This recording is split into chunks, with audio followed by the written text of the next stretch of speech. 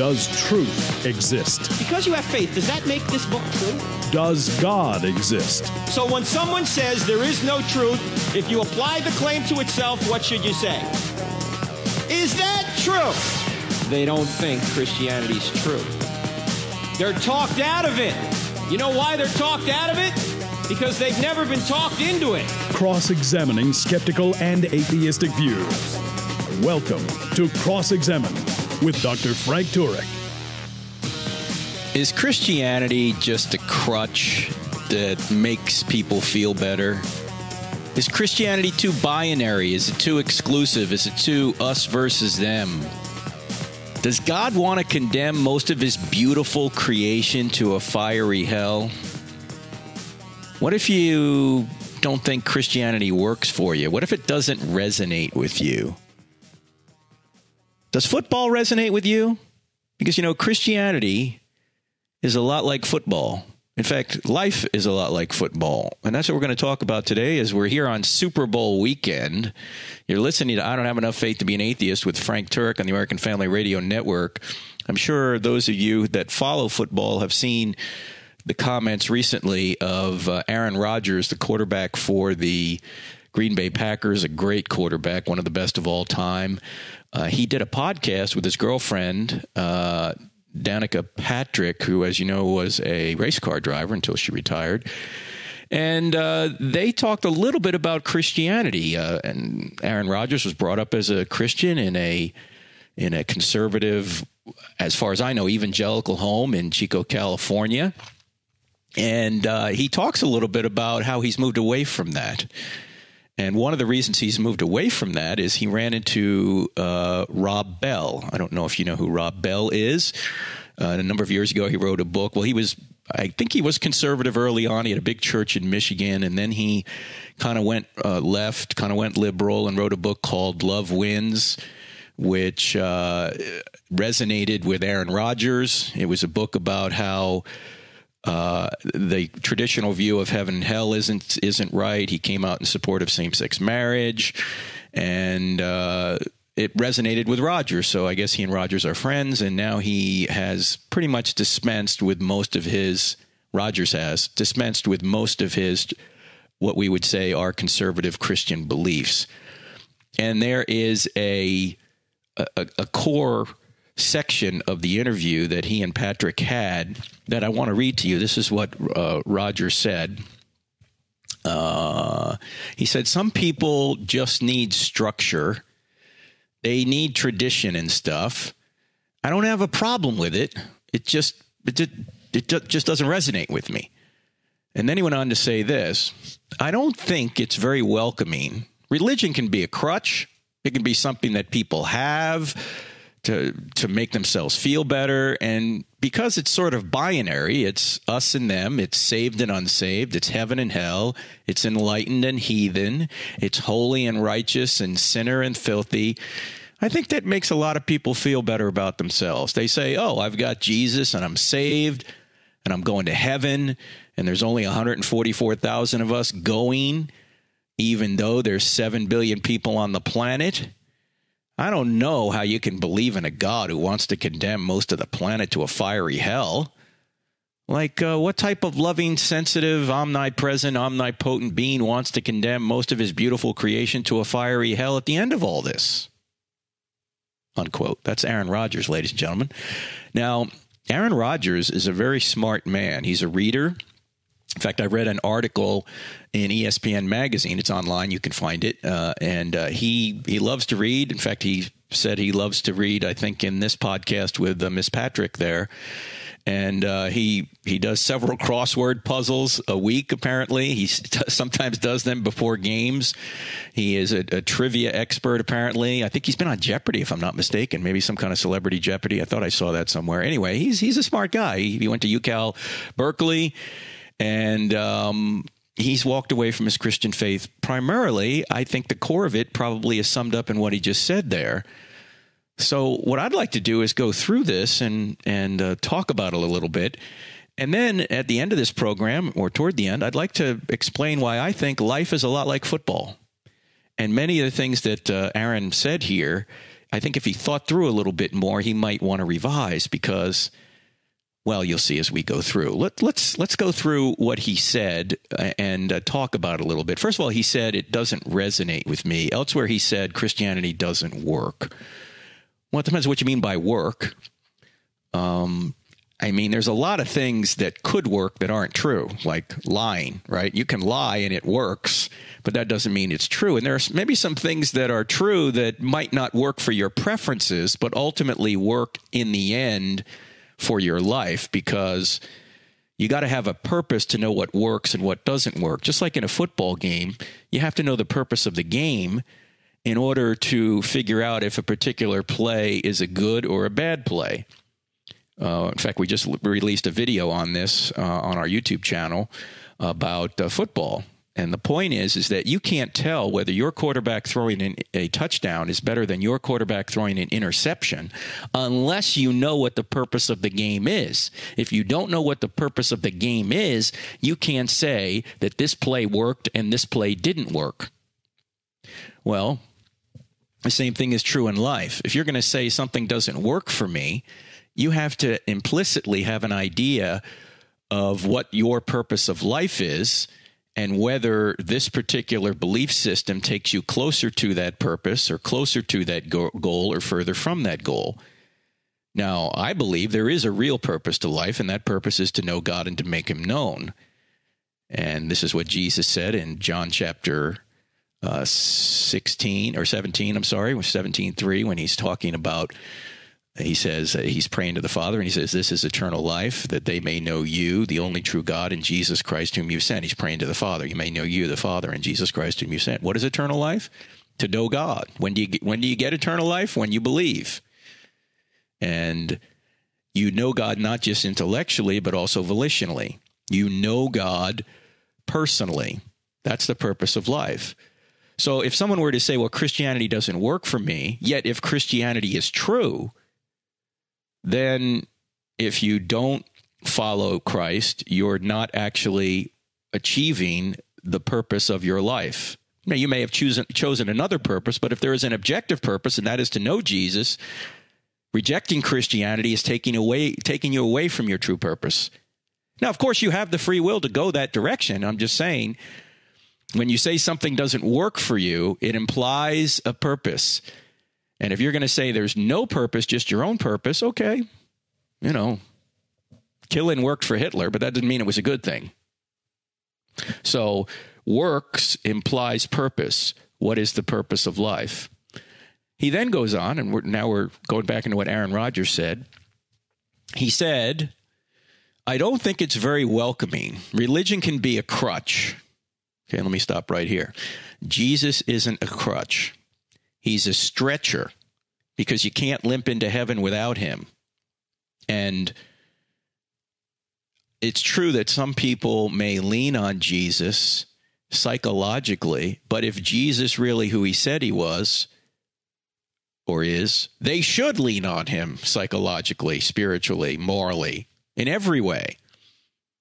And we need him because we are fallen creatures, sinful creatures, who eventually get sick and die. And so he is necessary. And if he is the way to salvation, and his sacrifice is the only way to be saved, and trusting in him is the way to appropriate that sacrifice, he's not just a crutch, he's a stretcher.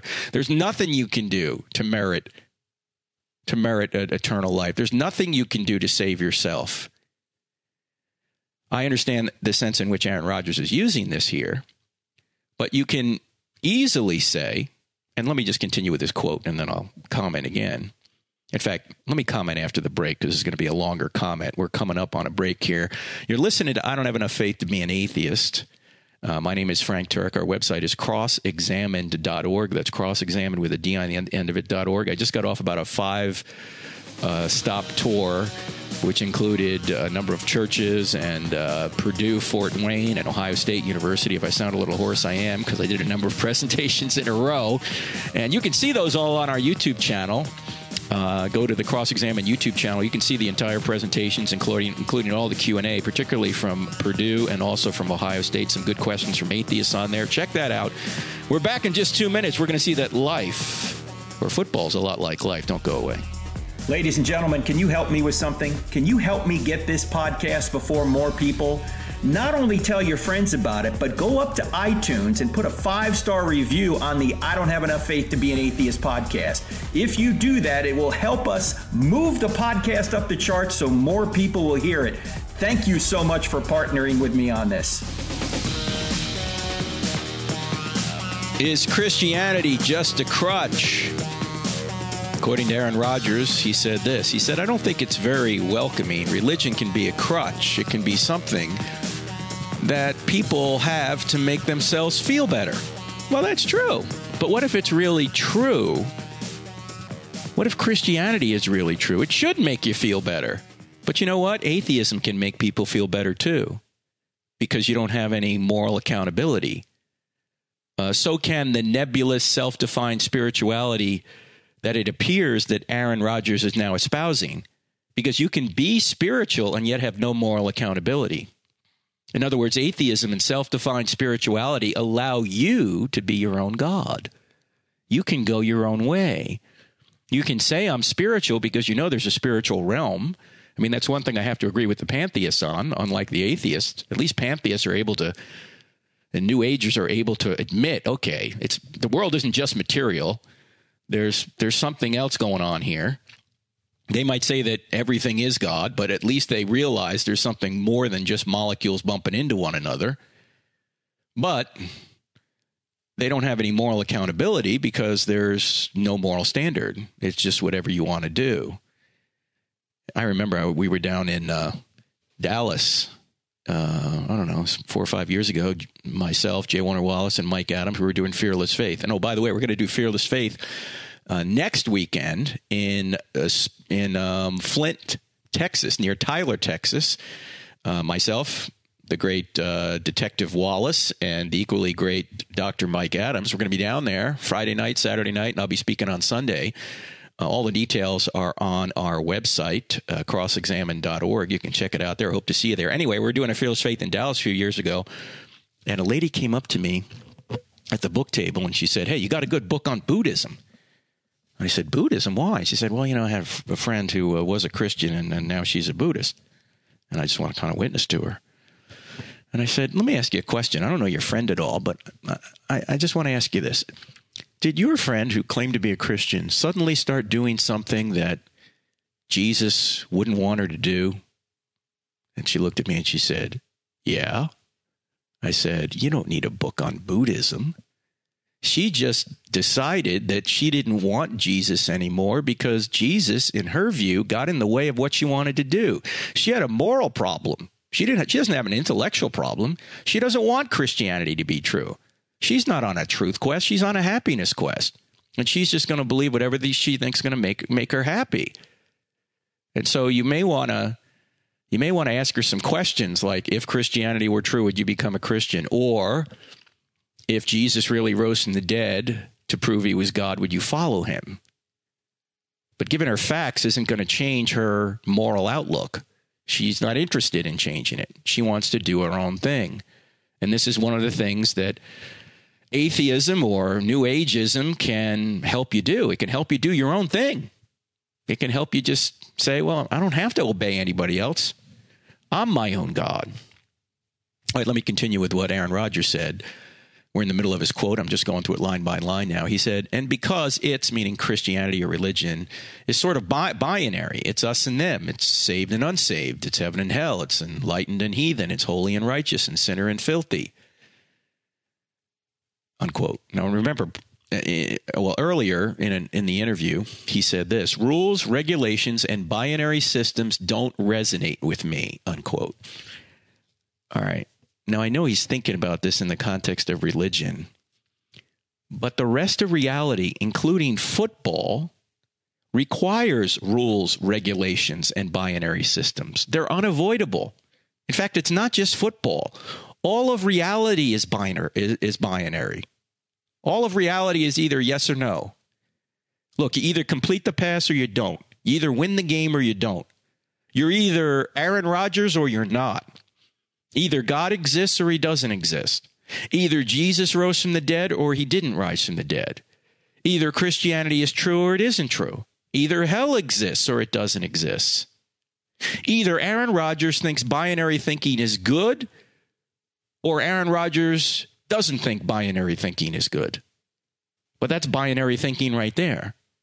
In fact, it's self-defeating to say reality is not binary, because saying it is not binary is the binary opposite of saying it is binary. Think about that for a second, ladies and gentlemen. I know that can give you intellectual constipation if you think about it long enough, but let me say it again. It's self-defeating to say reality is not binary, because saying it is not binary is the binary opposite of saying it is binary. You can't get away from binary reality. All you can do is deny it, but in denying it, as opposed to affirming it, you are using the very binary thinking you are denying exists. This is just logic. This is just based on the three fundamental laws of logic: the law of identity, the law of the excluded middle, and the law of non-contradiction. The law of identity says A is A. Aaron Rodgers is Aaron Rodgers. He's not somebody else. He's him. The law of the excluded middle is, look, you're either pregnant or you're not. There's no middle alternative. Either God exists or he doesn't. There's no middle alternative. Either you won the game or you didn't. There's no middle alternative. And the law of non-contradiction says opposite ideas cannot be both true at the same time and in the same sense. So, for example, Aaron Rodgers couldn't have won the Super Bowl, I think it was in 2010, and not won the Super Bowl in 2010 at the same time and in the same sense.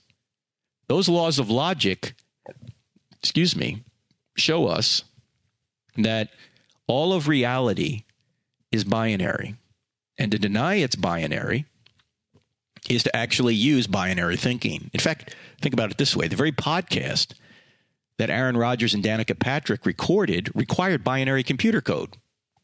A bunch of yes-no commands that allowed them to record that and post it on YouTube. And by the way, you can see you should watch the whole thing if you really want to get the full context. But they only talk about Christianity for 4 or 5 minutes. I think it's over an hour long, this podcast. So you can listen to the whole podcast and listen to that whole section. And the binary reality of reality we expect and we demand in almost every area of our lives. For example, we demand the truth, which is binary, from our loved ones, right? We don't want our loved ones to tell us lies. Did you cheat on me or not? It's a binary question. We want the truth from our doctors. Did you give me the right medicine or not the right medicine? Did you perform the right operation or not? Did you operate on the right knee or the other knee? I mean, it's just binary. We want the truth from our stockbrokers. Is this a good company in which to invest or not? From our courts. Are we going to convict only the truly guilty, or are we going to convict innocent people? How about from our employers? We want them to pay us fairly. We don't want them to cheat us. How about from airlines? We want them to tell us the truth, that their pilots are trained, that their maintenance is good. We don't want lies. We also expect the truth to be told when we pick up a reference book, read an article, read a blog. Sometimes you don't get it on the blog. We get it. We watch a news story or the news. We want them to tell us the truth. We want truth from advertisers, teachers, politicians. We want the truth. We don't always get it, but we're demanding it. And when they don't tell us the truth, we go, oh, that's a lie. We don't say, oh, that's binary thinking to say that, that's a lie. If it is a lie, it's a lie. We assume road signs, medicine bottles, food labels all reveal the truth. We demand the truth for almost every facet of our lives, especially when it affects our money, relationships, our safety, our health. Why is it when we get to our ultimate life, our eternal life, we go, oh, no, whatever resonates with you, whatever works for you? Why do we think that binary yes-no thinking works in every area of life, but when it comes to the ultimate question, do we live on after this life? Is there anything beyond this life? We say, Whatever you believe is fine. Whatever works for you is fine. That, I mean, it's really odd, isn't it? I think it's probably odd because we think, wow, if there is a God, he's going to get in the way of what I want to do. Maybe I ought to just be a little less black and white about that. Maybe I ought to just claim that binary thinking doesn't work in that realm, despite the fact that all of reality is binary. In fact, when you say that binary thinking doesn't work in the religious realm, you're using binary thinking. Why? Because you're saying it doesn't work in the religious realm as opposed to working in the religious realm.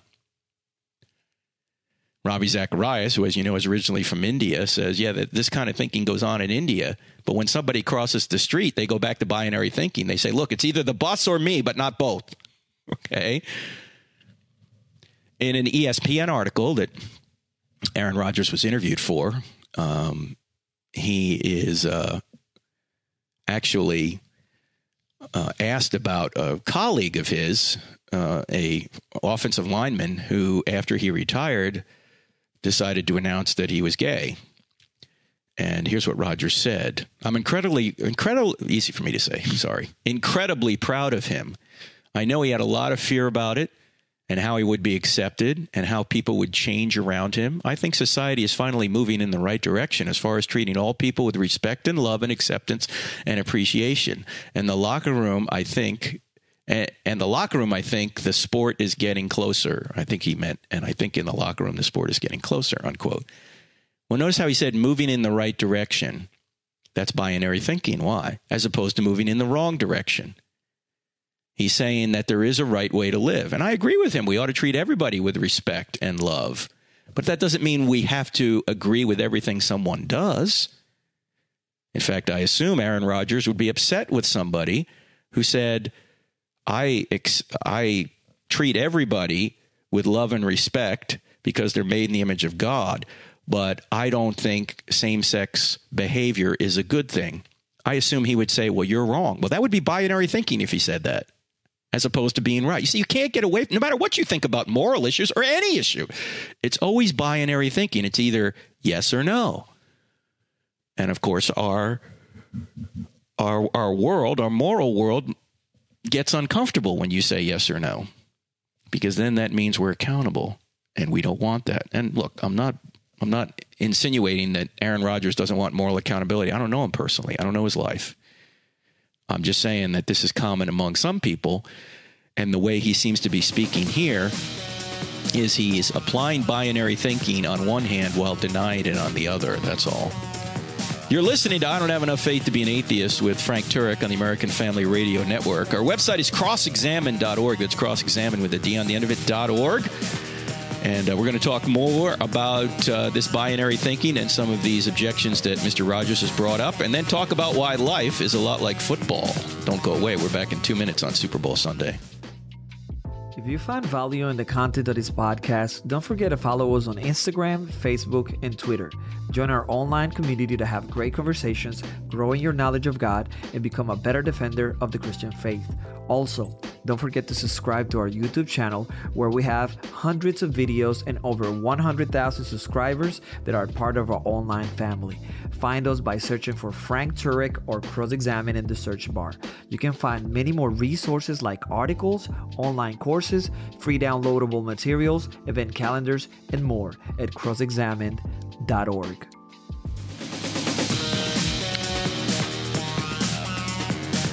Welcome back to I Don't Have Enough Faith to Be an Atheist with Frank Turek on the American Family Radio Network. I want to mention that, as I said, we're going to be in Tyler, Texas, the 7th and the 8th for Fearless Faith, the 7th and 8th of February, and then I'll be at Flint Baptist. That's where we're having the Fearless Faith Sunday the 9th. Then we're going down to Sam Houston State University with my friend Tim Ramsey. We're going to do I Don't Have Enough Faith to Be an Atheist on February 17th. That's a Monday night. Hope to see you there. That's in Huntsville, Texas, north of Houston, hour and a half or so. Then the following week, we're going to do a tour through Nebraska. Going to start in Kearney at a church on February 23rd. and then do a fundraiser for my friend Tim Stratton of Free Thinking Ministries on that evening. And then on the 24th, we'll be at the University of Nebraska in Kearney. And then on the 25th, University of Nebraska in Lincoln. And then on the 26th, the University of Nebraska in Omaha. And my friend Tim Stratton setting all that up. So I hope to see you. And then end of the month. I was about to say leap year. The 28th and 29th are going to be at Rethink Dallas. And you don't want to miss that. If you're anywhere near Dallas, Texas, that's going to be a great conference. Not just myself, but of course, Greg Kokel and the folks at Stand to Reason. I think Jay Warner Wallace will be there as well. Maybe Sean McDowell. Anyway, it's got a full lineup you can see on the Stand to Reason website, or you can go to Rethink and see more about that. So a lot coming up, and hope to see you out on the road if you're anywhere in those areas. So a lot in Texas, a lot in Nebraska coming up. All right, let's go back to Mr. Aaron Rodgers, who, with his girlfriend Danica Patrick, had a podcast, and they were talking about a lot of things, but they talked a little bit about Christianity. Let's go back to Mr. Rodgers' quote here when he said, "I think that binary thinking makes a lot of people feel better about themselves. They say, oh, I've got Jesus and I'm saved and I'm going to heaven. There's only 144,000 of us going, even though there's 7 billion people on the planet." Okay, unquote. Does he really think that's true? I mean, I think that's a Jehovah's Witness view. That's not the right interpretation of the scripture. But in any event, 144,000. He says, "I don't know how you can believe in a God who wants to condemn most of the planet to a fiery hell. Like, what type of loving, sensitive, omnipresent, omnipotent, or omnipotent being wants to condemn most of his beautiful creation to a fiery hell in all of this?" Now, my question is this. It's unquote from Aaron Rodgers. Where does the Bible say that God wants to do this? I mean, God would never have sent Jesus if he wanted to do that. He wouldn't have sent anybody. He'd create us and then he'd just damn us all. But he doesn't do that. He wants to save us. But since we have free will, he can't force us to love him. Forced love would be a contradiction. So what does he do? He gives us free will, and he sends the Savior into the world, and if we want to accept him, we can. He wants everybody to be saved. The scriptures say that. He doesn't want to condemn anybody. And it seems like Aaron Rodgers seems to think that God wants to do that. And it also seems like his main problem here is a moral one, that somehow God is immoral for creating hell, that God is immoral for allowing most, in his view, to go there, that God is immoral because those who have never heard about Jesus go there, and that would be unloving, because there's another quote in here I didn't have time to read, but he seems to indicate that that's a problem. And a lot of people have that question. I got that question the other night at Purdue, I think it was. What about those that have never heard? Now, my question here is, okay, those are all good questions, or those are questions that we need to address, but where is he getting that moral standard from? The moral standard that says God is immoral if he does these things. He seems to be stealing from God while he's arguing against him. Now, he can say, okay, I believe in God, but the God of the Bible is not the true God. Okay, you can make that case. The problem is then you have to deal with all the evidence that the God of the Bible is the true God. Otherwise, you don't have a standard by which to judge that God is immoral for doing any of these things, even if he was doing those things. And I submit to you, he's not doing those things. He doesn't want everybody to go to hell. He doesn't want anyone to go there. But what can he do with free creatures? Even an omnipotent or an omnipotent, depending upon how you want to pronounce it, an omnipotent God, an all-powerful God can't do what's logically contradictory. And what's that? He can't force free creatures to love him. All he can do is love them and hope he loves them back. And hope they love him back. That's all he can do. He can't force free creatures to love him. That would be a contradiction. Now, I understand his sentiment. I understand that, look, I've had these questions.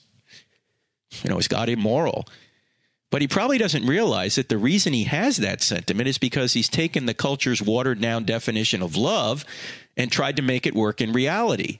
It doesn't work in reality. It makes a mockery of real love and justice. Love is not winking at sin and winking at evil and letting it go unpunished. That's not love. That's unloving. I mean, would a parent be loving if he never punished evil? Would God be loving if he never punished evil? Would God be loving if he never punished, say, Hitler, Stalin, child rapists, murderers? Would he never be loving? Or would he be loving if he didn't punish those sins? No, of course he wouldn't be loving. Love requires that you punish sin, and justice certainly does. And God is infinitely just, and he's infinitely loving. And since he is the standard of love and justice, no one in the afterlife is going to be treated unfairly. There's not going to be anybody who's going to be able to say, you know, I really got a raw deal here, God. You're better than this. You could have done better by me. No one's ever going to be able to say that. It's impossible, because he, by definition, is the standard of goodness and love and justice. So, I think that while Mr. Rogers brings up some questions that Christians have to answer, he hasn't gotten rid of the truth of Christianity. And we've talked about a lot of times on this program before about what about those that have never heard. And you can go to our YouTube channel and see responses to that quite clearly. We have several videos on it. Let me just give a short answer to it. First of all, the Bible doesn't really talk about those that have never heard. Except it does appear that Paul says in Acts 17 that God has appointed the times and places where people should live, that he so prearranged events that people freely live where they should live, so that some people would find him, although he's not far from each one of us. In other words, Paul seems to be saying that God has so ordered the world in such a way that people who hear the gospel and want to hear the gospel will hear it, and those that don't hear the gospel maybe wouldn't have believed it anyway. So it might be that those who never hear about Jesus wouldn't have believed him anyway. In fact, if they've turned away from natural revelation, creation and conscience, then getting them more revelation, the gospel, isn't going to help them. They've already rejected the light they have. Getting that person more light isn't going to help them. And as I mentioned earlier, at the end of the day, God is going to be just. Nobody's going to be able to say, God, you've been unjust to me. You've been unfair to me. You haven't been right to me. Because he is the very standard of justice and love. So, let me now transition to the point where we talk a little bit. Well, no, I got to say one more thing about Aaron Rodgers, because he said something else in here. Let me quote this. He says, I think questions... he says here, the Bible opens with a poem. It's a beautiful piece of work, but it was never meant to be interpreted as I think some churches do. And then the writer here, this is the ESPN article, says, I ask him whether he still sees himself as a Christian, and he says he no longer identifies with any affiliation. He says, I think questions like that in your mind lead to really beautiful periods when you start to grow as a person. I think organized religion can have a mind-debilitating effect, because there's an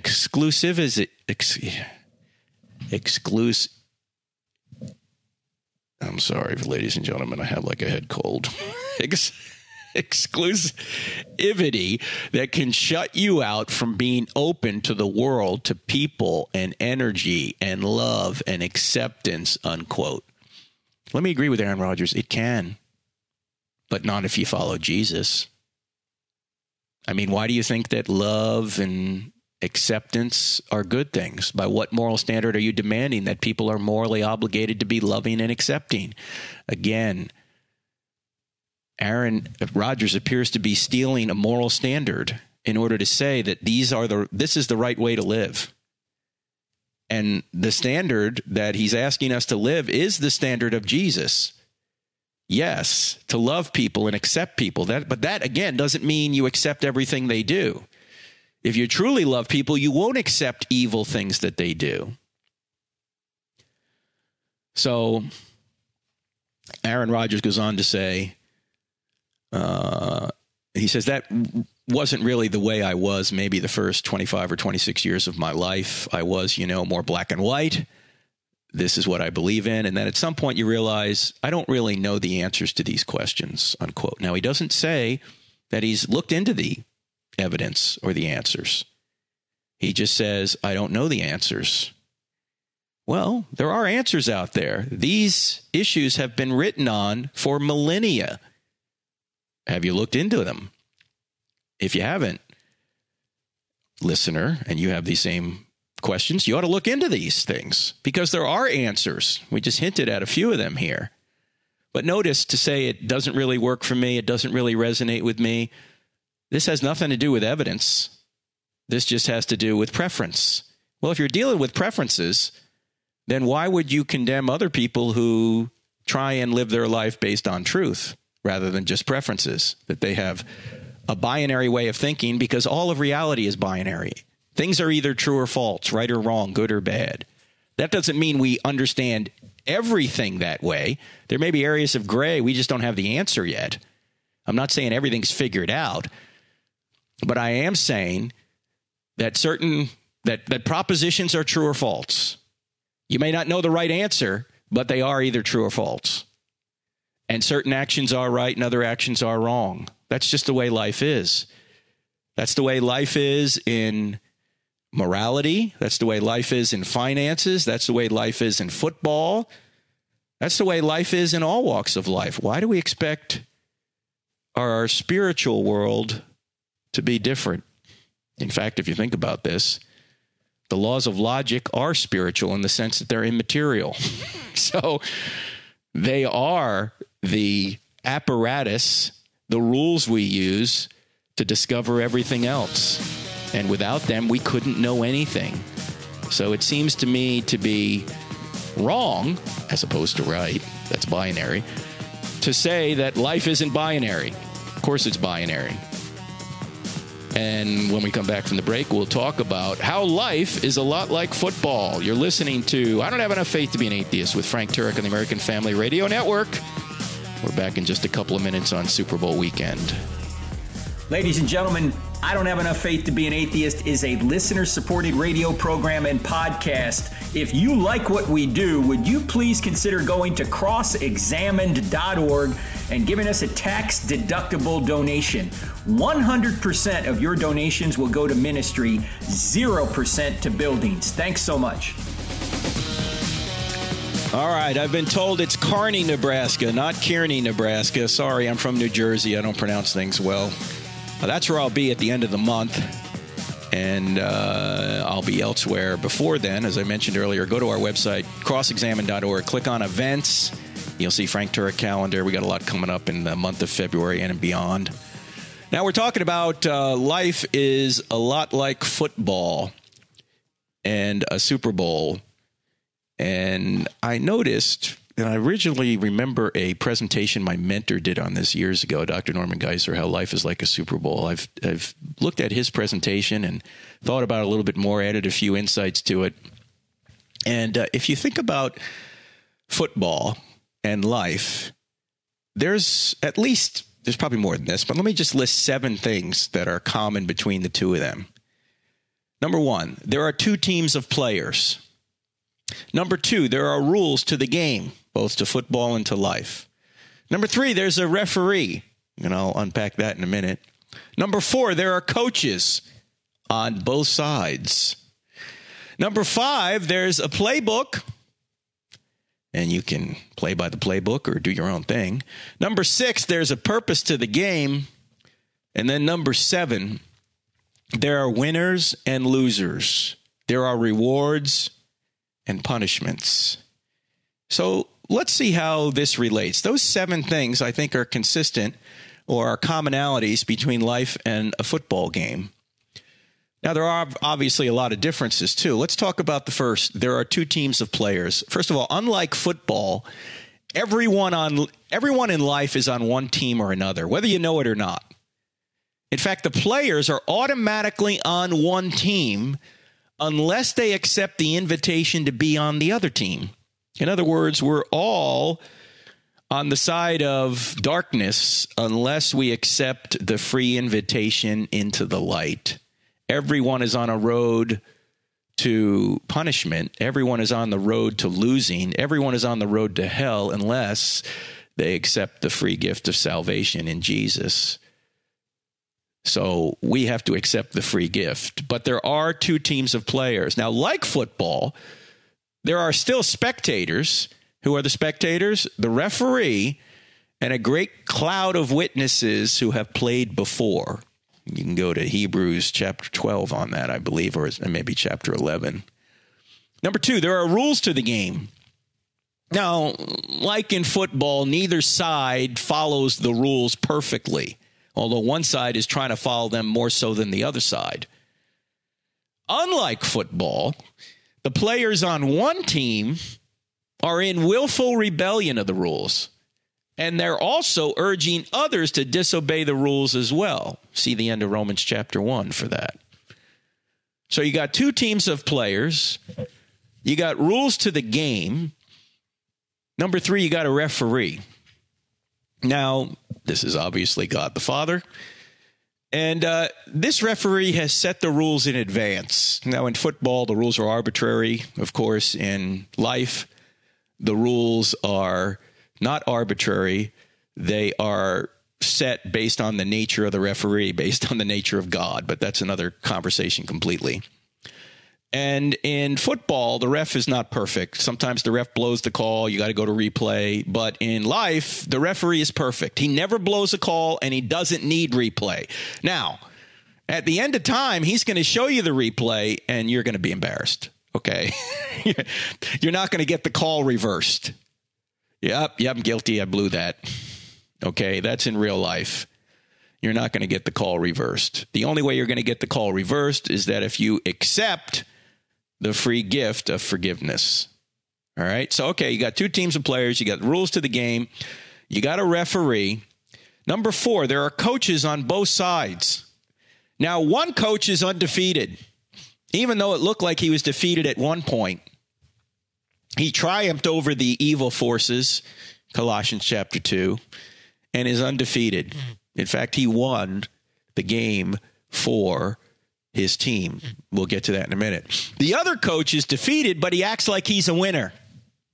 He talks a good game, but once he gets on the field, it doesn't work out. Now, both coaches have staffs that either train the players or tempt the players. So you got coaches on both sides. Number 5, there's a playbook. Now, one team tries to follow the playbook, the Bible, and for Christians, when it comes to Christian living, most of that is found in the New Testament, although obviously you have Proverbs and Psalms and others. That's the playbook. The one side tries to follow the playbook, although they sometimes fail to follow it. No one follows it perfectly. Players on the other team, however, they rebel against the playbook because each one of them wants to call their own plays. They don't want to do what anybody else says. They want to do what they want to do. So there's a playbook respected by one side, disrespected by the other. Okay, so you got 2 teams of players. You got rules for the game. You got a referee. You got coaches on both sides. You got a playbook. Number 6, there's a purpose to the game. Now, unlike football, in life, you're not trying to score more points than the other team. You're trying to show the players on the other team why it would be better if they would join your team. Now, why are you trying to do that? Because you have a perfect coach who knows how to get the best from and for every player. And he can ensure complete victory. And even though the coach has already achieved victory and given it to you as a gift, you can actually help others join the winning team by using your skills and your gifts to recruit others to also build a bigger team and to share in the victory.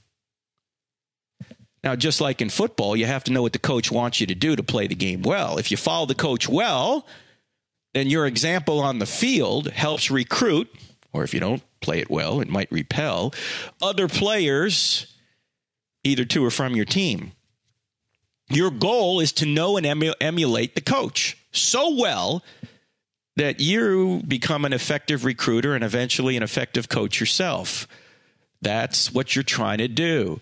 As you become like your coach, you'll attract others to be excellent recruiters and coaches themselves. That's why you're in the game. You still work, But you work for the coach because he's already provided you with the victory. He's just allowing you the ability to expand the kingdom. He's allowing you the ability to expand the kingdom, and he's given you the ability to do so. He's given you certain gifts, certain talents to do so. All right, so you got two teams of players, you got rules to the game, you got a referee, you got coaches on both sides, you got a playbook, you got the purpose of the game. Finally, number 7, you got winners and losers. There's going to be rewards and punishments. Unlike football, the outcome of this game has already been decided. The winning coach sacrificed his desires for his players, and he won the game for them. The losing coach has always been all about getting glory for himself. That's why, although it seems like he's winning the game sometimes, like during the game, it seems like, oh, man, he made a great play. His team made a great play. In the end, he's going to be humiliated along with his selfish players. And some are going to be humiliated more than others, depending on their acts on the field.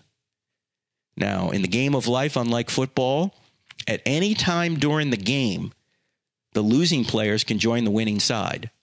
They'll enjoy the celebration, but not as much as those who have exerted themselves by playing for the winning team the whole time.